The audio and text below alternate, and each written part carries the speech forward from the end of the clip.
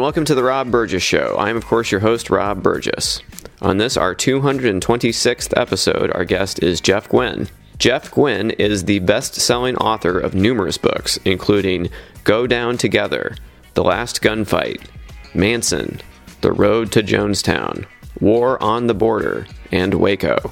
He lives in Fort Worth, Texas, and is a member of the Texas Literary Hall of Fame. A quick programming note. During the episode, I mentioned my interview with Jonestown survivor Eugene Smith, which was episode 199 of the podcast. I will include a link to this episode and my Ukiah Daily Journal story about fellow Jonestown survivor Tracy Diaz in the show notes. And now on to the show. Thank you so much for your patience. I appreciate it. No, that's fine. I'm just lucky if I can get the Zoom link to work. See, I'm a millennial. I should be the one that's all technically savvy, but I'm falling over myself here. But anyway. I just think you're keeping up a grand tradition from us old guys. Good. I'm glad I can keep that up. But thank you so much for taking the time to do this tonight. I really appreciate it, and I'm a huge fan of your work, and I've been looking forward to doing this for quite a while, so this is great. Yeah, I've only finished 2.5 of your books, so I apologize because I know you've written so many, and so I don't want to insult you by not having caught up on the entire 25 here. So take your time. Understood. It says you have to give me permission to record on the computer. I don't know if there's some button you have to push. Well, I'm looking and I don't see any. It's under... I will verbally give you my permission to record. But yes, I see. I first became interested in your work because you wrote The Road to Jonestown, which I thought was great. And it's a story I've covered for many years, and I thought you laid it out all very well. I have a lot of strange kind of personal connections to that story. My brother and I both, and my wife, all went to Indiana University, and my brother Chris actually lived in Collins Living Learning Center his freshman year, which I was told was where Jim Jones lived when he was a student here. I'm not sure if that was his actual residence, but and then after college, I was hired as a reporter at the Ukiah Daily Journal in Ukiah, California. Okay, well. And you know all about that. So I didn't understand the People's Temple connection between Ukiah and Indiana until I got there. Actually, I honestly had no idea. And then I was like, oh, I'm in ground zero right here. Okay. You were. And so on the 30th anniversary of Jonestown in 2008, I interviewed Tracy Diaz, who was formerly known as Tracy Parks. And I also interviewed Rebecca Moore at that time because Tracy had traveled back to Jonestown for the 30th anniversary. And then 2 years ago, I actually had a chance to interview Jonestown survivor Eugene Smith. Eugene's a good friend of mine. Yeah, he's a great guy. And I haven't talked to him since then, and I hope he's doing well. He had a book published. Yes, that was why I interviewed him, because I read it. And then talk to him about it. So, yes, it was a great book. I enjoyed it very much. And I thought it was a good perspective that really hadn't been seen before as well. But anyway, that's all that to say is we could talk about Jonestown and the People's Temple for hours, I'm sure, but definitely want to make sure we have time to talk about your latest book. So that's definitely what I want to focus on here. But sure. I like how this Waco book starts with an overview of the origins of the Seventh-day Adventist, because my wife, Ash, was a religious studies major at IU, and I've heard about William Miller and the Great Disappointment before, but could you just go ahead and give a little bit of a background of the Millerites and the Great Disappointment and how that figures into this whole story here? Sure. In the 1800s, mostly in Mid and Northeast America, there was a belief that the end times were in fact imminent. And there was a prophet/farmer/preacher who even offered a date for that. His followers took his name, the Millerites. Things didn't happen when he'd predicted, but the theory was that his theology must have been right, even if his mathematics and calendar calculating were not. One of the offshoots was the Seventh-day Adventist faith. And two of the important precepts there are that God does sometimes send prophets in human form among us who can take messages from the Lord and give fresh interpretations to everyone willing to listen. And second, that the end of times, end days, forecast in the book of Revelation was going to be coming. And it was necessary to hew closely to what the Bible expected of us if we were going to be among the ones saved. The Branch Davidians were an offshoot, really, of Seventh-day Adventists. In Los Angeles, there was an interesting fellow who was a washing machine salesman during the day, but in the evening he taught Seventh-day Adventist. Victor Houteff was his name.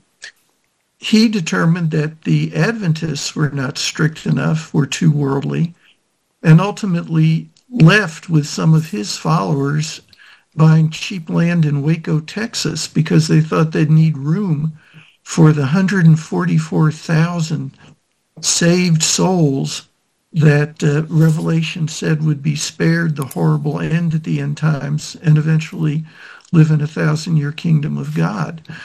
So the Branch Davidians in Waco were actually an offshoot of over a century of religious faith. They were not some fly-by-night outfit, and for all that their interpretation of the Bible may not be acceptable to a lot of people or even reasonable, they devoutly believed that they knew what God required of us. Yeah, that leads exactly into what I was going to talk about with that kind of schism that happened. Now, an interesting other kind of forebearer to all this, and you talk about this in the book, is Cyrus Teed. Now, could you, I didn't get the sense that we could ever prove whether or not David Koresh ever checked out this book from the library, but you were able, or somebody was able to locate this we're in a time period when he could have seen this. Explain who this person was, and then maybe go from there. But yeah. Well, Cyrus Teed is proof that you start researching a book, and occasionally you find something so jaw-dropping that you have to start going in a completely different direction than you had expected.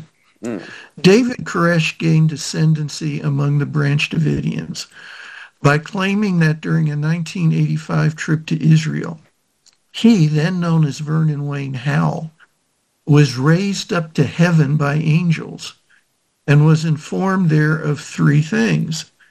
The first, that he was the new version of Old Testament King Cyrus, and in the Old Testament, Cyrus defeats Babylon and rescues Israelites and helps rebuild the temple in Jerusalem. Because of this, he's the only Gentile recognized as a Messiah in the Old Testament. Vernon Wayne Howell is told that since you are Cyrus, you must take his name, and in Hebrew, Cyrus is pronounced Koresh. Second, that the newly minted Koresh is the Lamb in the book of Revelation. The Lamb is the one who will open the seven seals of the great book.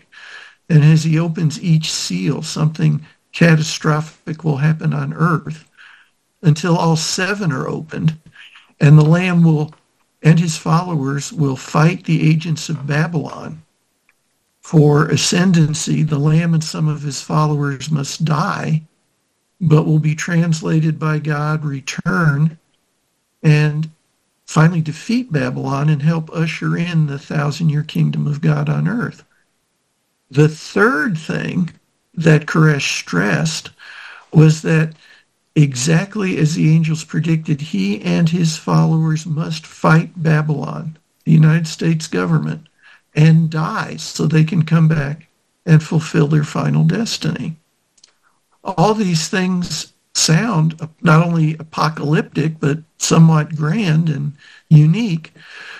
However, almost 100 years earlier, a New York City physician turned alchemist named Cyrus Teed had prophesied the exact same things.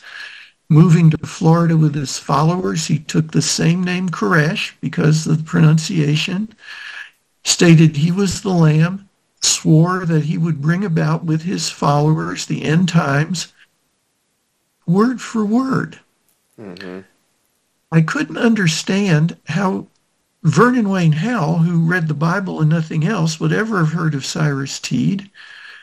It turned out that there was a book of Teed's prophecies, a very rare book, in the Waco Public Library, and that Vernon Howell's mentor, the leader of the Branch Davidians prior to him, Lois Roden, also claimed some of the same prophecies that Cyrus Teed had made.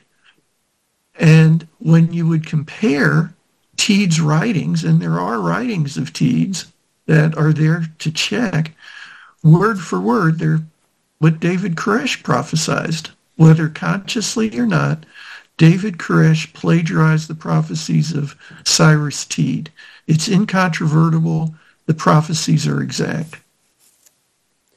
Yeah, and it is kind of amazing how many parallels there are. And at one point, didn't they try to get this book into, like, just skipping forward the story, but like during the siege, wasn't there a point at which they tried to get this book inside the compound? Well, we could talk for a week or two about the terrible errors in judgment made by the leaders of the FBI in the siege. And this was certainly one of them. During the 51-day siege, negotiators were talking constantly on the phone to either Koresh or Steve Schneider, who was sort of his number two. And at one point, apparently the FBI became aware of this book in the Waco Library called Koreshanity, a religion for the new age, and that there were so many parallels in it to what David Koresh was claiming he had heard first from God when Cyrus Teed had said the same thing, and now here's this book to prove it.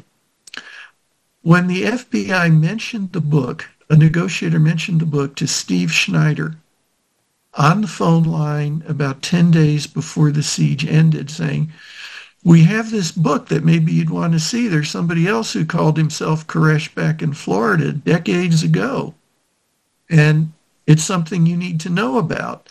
And you can hear on the negotiator tape, and I urge any of your listeners who think maybe this is being made up by some writer to check out the tapes themselves. You can get them through Freedom of Information Act. Steve Schneider yells, David, the FBI said there's a book about somebody else who called himself Koresh.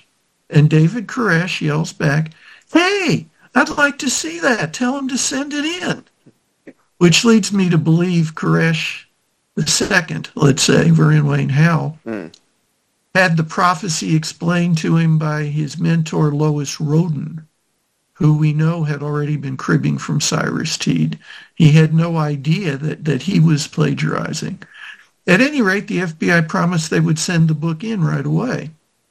But that same day, Jeff Jamar, the lead agent during the siege, decreed that nothing else could be sent into the Mount Carmel building because he didn't think the Branch Davidians were being cooperative enough. For the next couple days, Koresh and Schneider both asked, can you send in this book? We want to read it.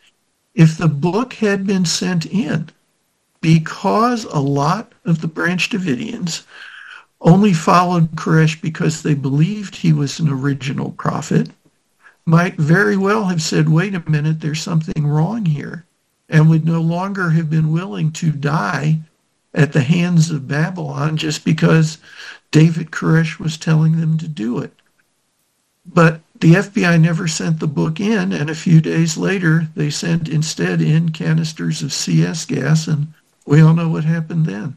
Right. And yeah, you definitely hit it on the head there. We could definitely go on and on about all the failures of the government beforehand, not arresting him out in the town when he was walking around or performing. Some of this would be comedy if it wasn't tragedy. Just like you have one scene where they have a fake party, posing as college students across the road, but like all the Davidians know that they're feds and they're not like fooling anyone, and you can't go into certain rooms, and all these guys are like 10 years older than college students. It's like not really very convincing to anyone.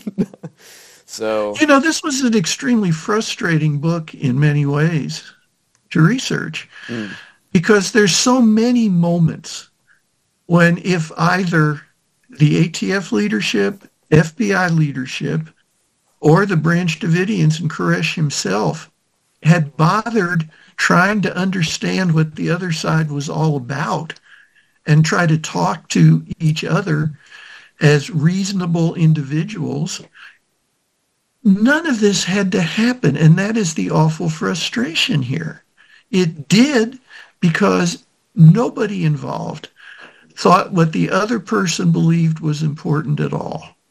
I think one of the important things that you focus on in this book is some of the disputed factors in this story and some of the conspiracy theories and conspiracy theorists that kind of sprung forth from this.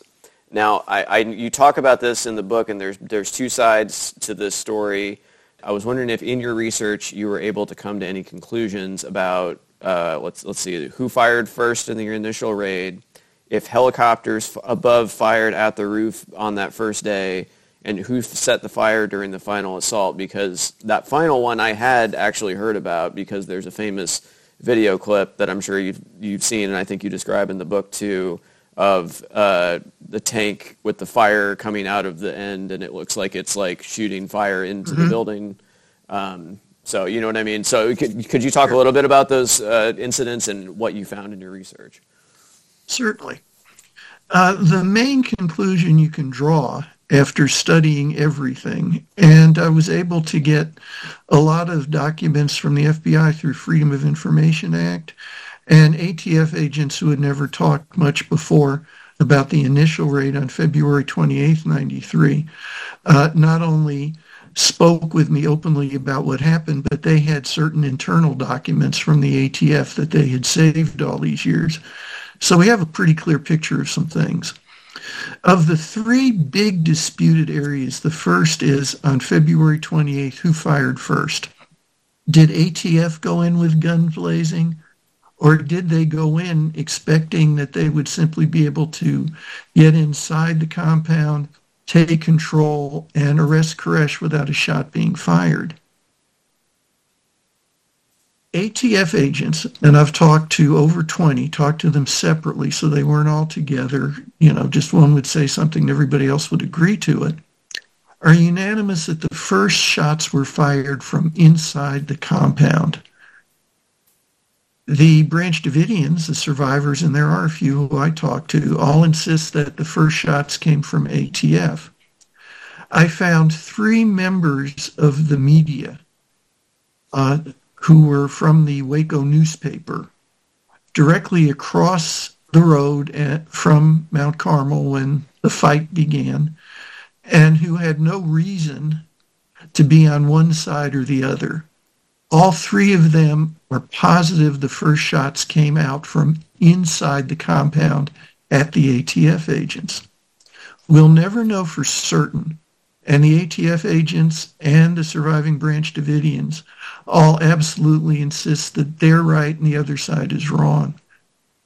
My suspicion, I do not write this in the book, though I make mention in the chapter notes, because the book itself, I think, is simply for what facts there are to talk about the different theories and let the readers decide. You have 76 trained professional agents on the ATF side, all of them either veteran police officers, veterans from military service, or the Border Patrol.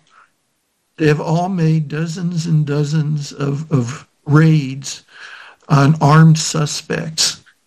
And yet out of over 600 previous raids by the ATF, there had only been 2 times that shots were fired at all. Then you have inside about 90 adult Branch Davidians who have been promised by David Koresh, this is the big fight. Finally, it's happening. We're all going to go to heaven and be translated.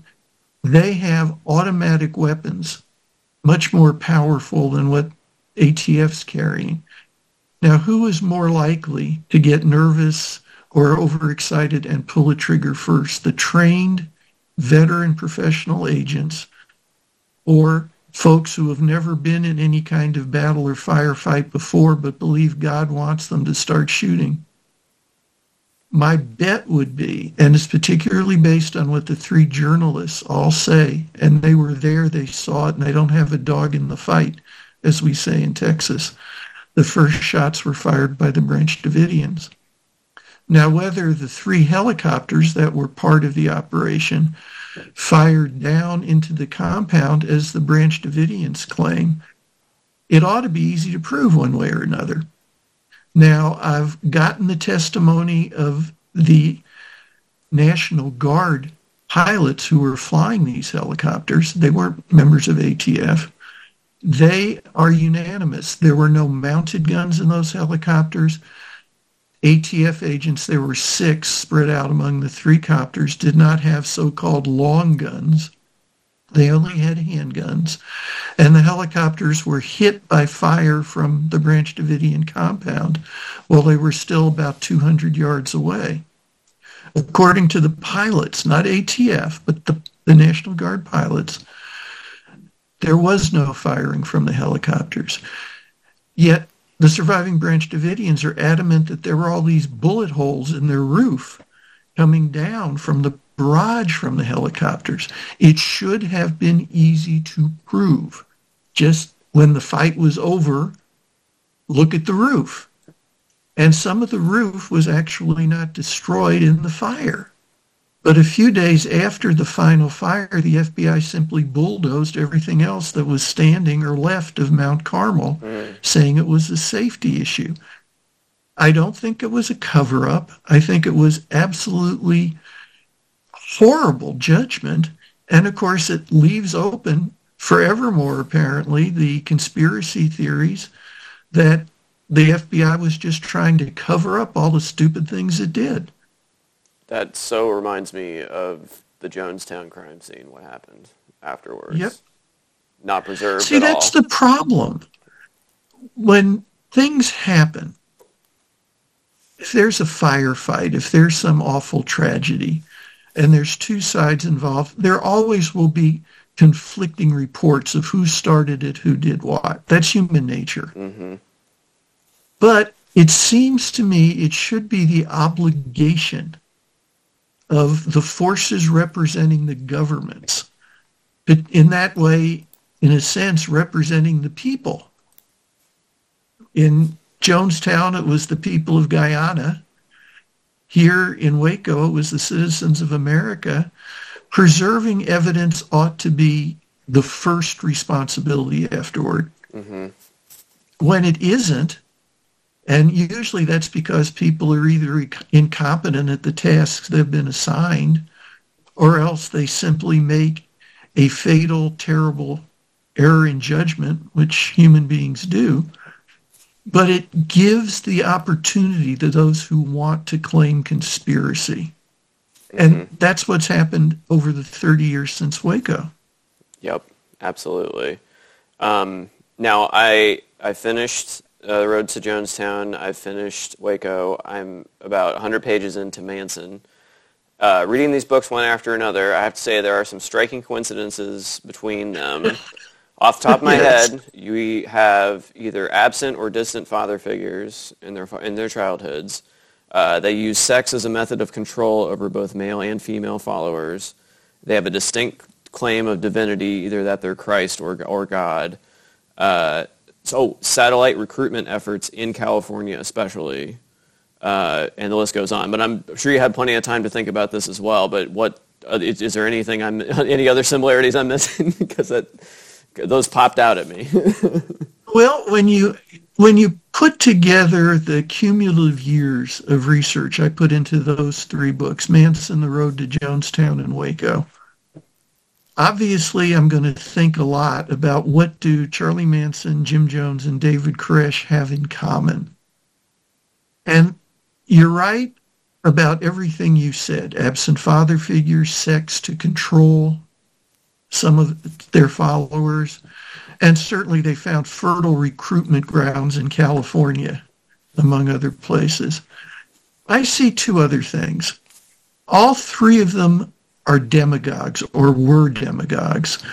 And the first obvious sign of any demagogue, man or woman, anywhere in the world, California, Texas, pick it, is that he or she will claim there is some great evil that is happening and I am the only one who can stop it. I am the only one who can fix it. And when we hear someone say those words, that ought to be a red flag waving.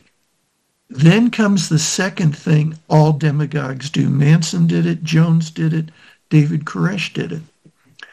You have to try to isolate your followers so they have no one to listen to but you.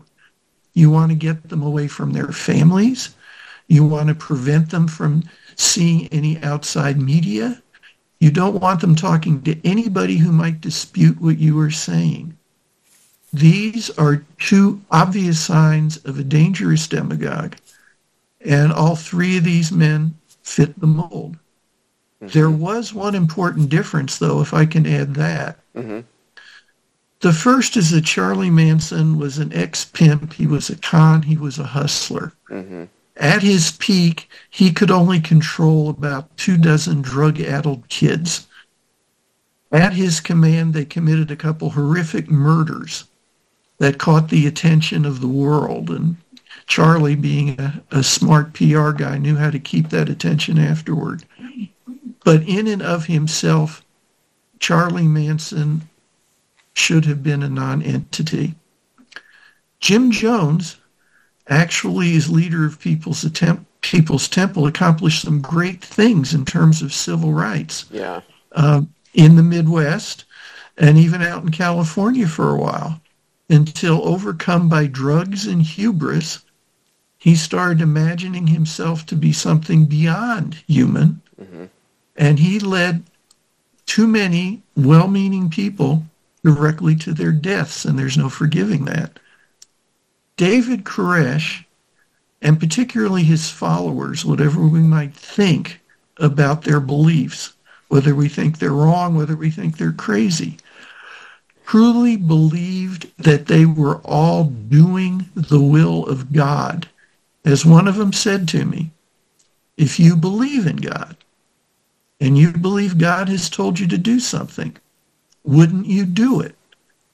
So while we certainly can say their interpretations were terrible, were wrong, led to all this unnecessary death and violence, at least they were sincere about it. They were doing what they thought God wanted them to do.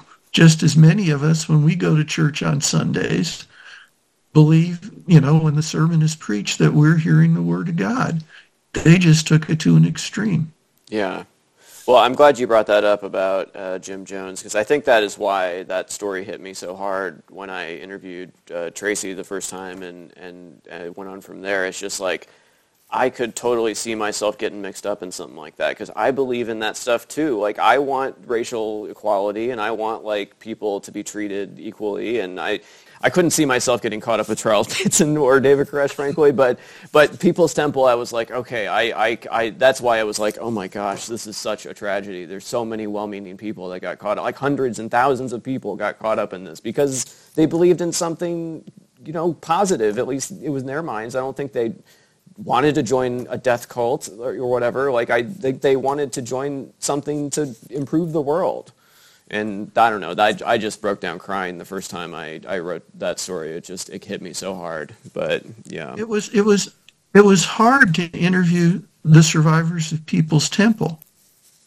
Well-meaning people who didn't join People's Temple to get something or any recognition, but to try to make a positive difference in the world. You have to respect beliefs, but there comes a point for some belief where it crosses a line. Now, the Branch Davidian survivors, to this day, every one of them, believes that everything that happened was a violation of their right to religious belief. That the whole thing was motivated by ATF, FBI, the American government not wanting them to worship as they pleased. But here's something that we always need to keep in mind when we think about Waco. And I particularly recommend it to the conspiracy theorists who say the government was out to kill innocent people and those who listen to those conspiracy theorists. There were three groups involved in what happened at Mount Carmel: the ATF, the FBI, and the Branch Davidians.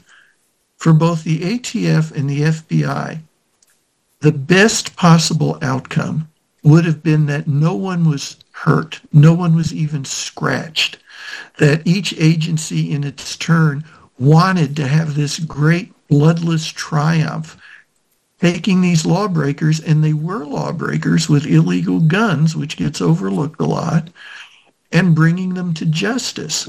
The only group among the three that had death as a necessary part of its agenda was the Branch Davidians. Mm. Yeah. On a lighter note, have you been summoned to the North Pole to record any more tales of either Santa or Mrs. Claus lately?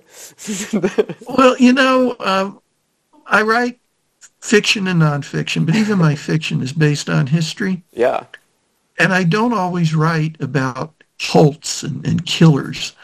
I've written a book about Thomas Edison and Henry Ford, who didn't kill anybody. It's true, I've written a few books about Santa Claus because I wanted to follow the real history of all the Christmas traditions. I didn't know them. I thought it would be fun to find out what they were.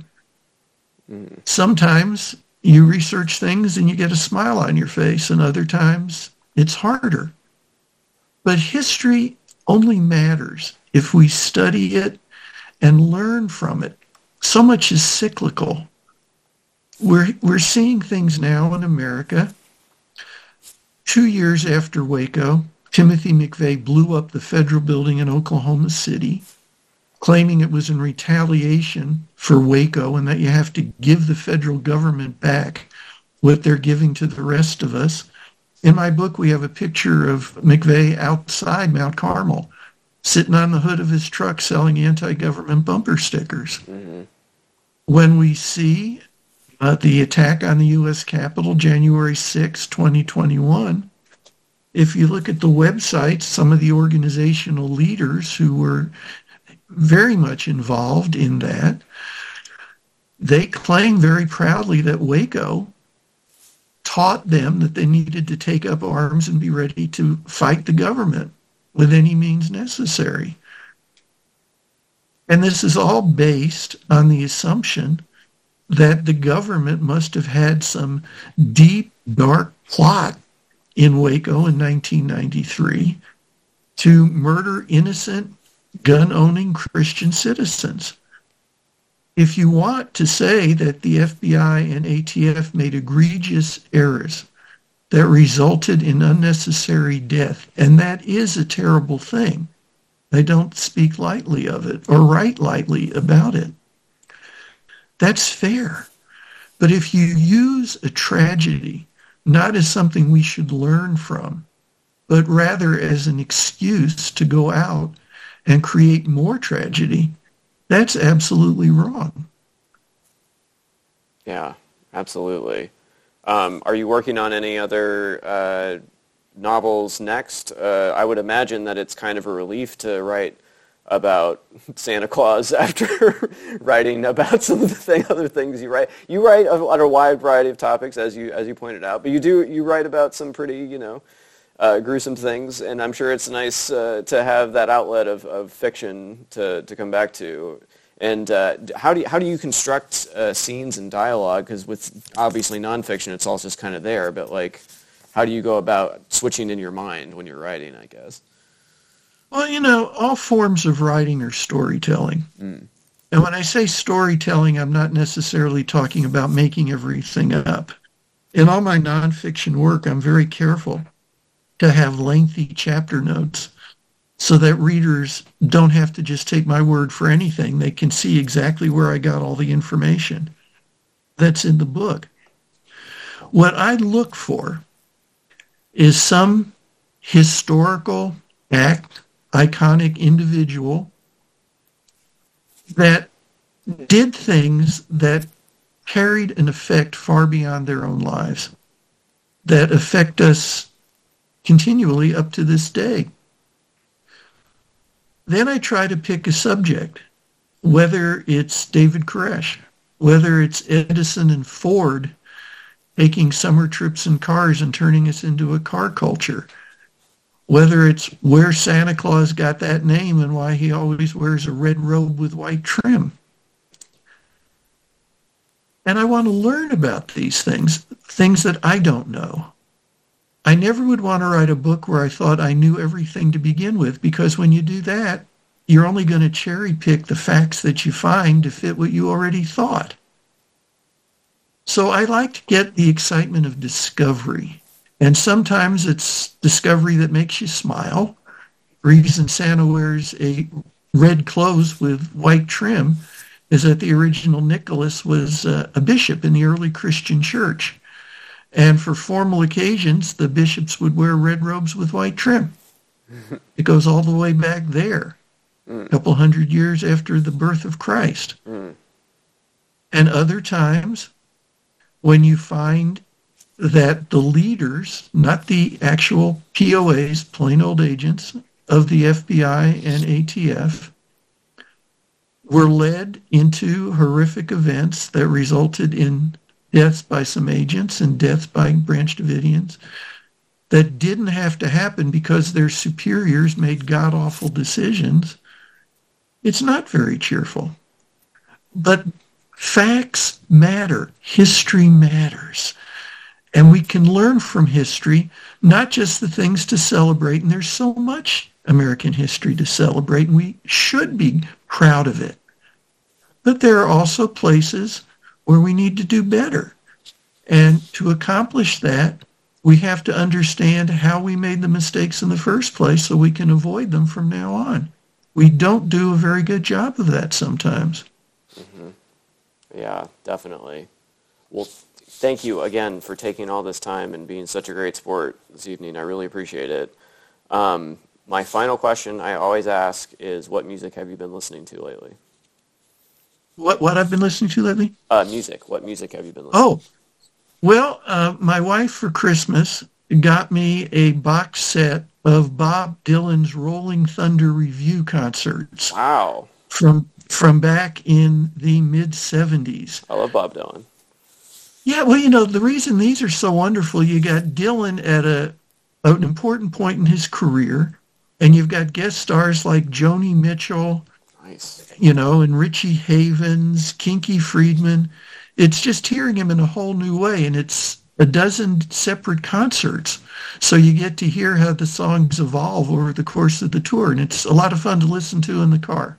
Well, that's incredible. I'm going to have to get that. Yeah, that's really great. I recommend it to you. You'd love it. Oh, yeah, absolutely. I love that documentary, too, No Direction Home, the Scorsese documentary. It's so good. But anyway, thank you again. Please come back sometime. I'll read some more of your books, I promise. I feel so bad for not getting through all of them. But no, this is a real pleasure. Thank you so much for caring. Thank you so much for reading books carefully and asking good questions. Oh, well, thank you so much. Have a great rest of your night, and I'll hope to talk to you soon. I hope to see you again. Take care. Thanks a lot. Bye-bye.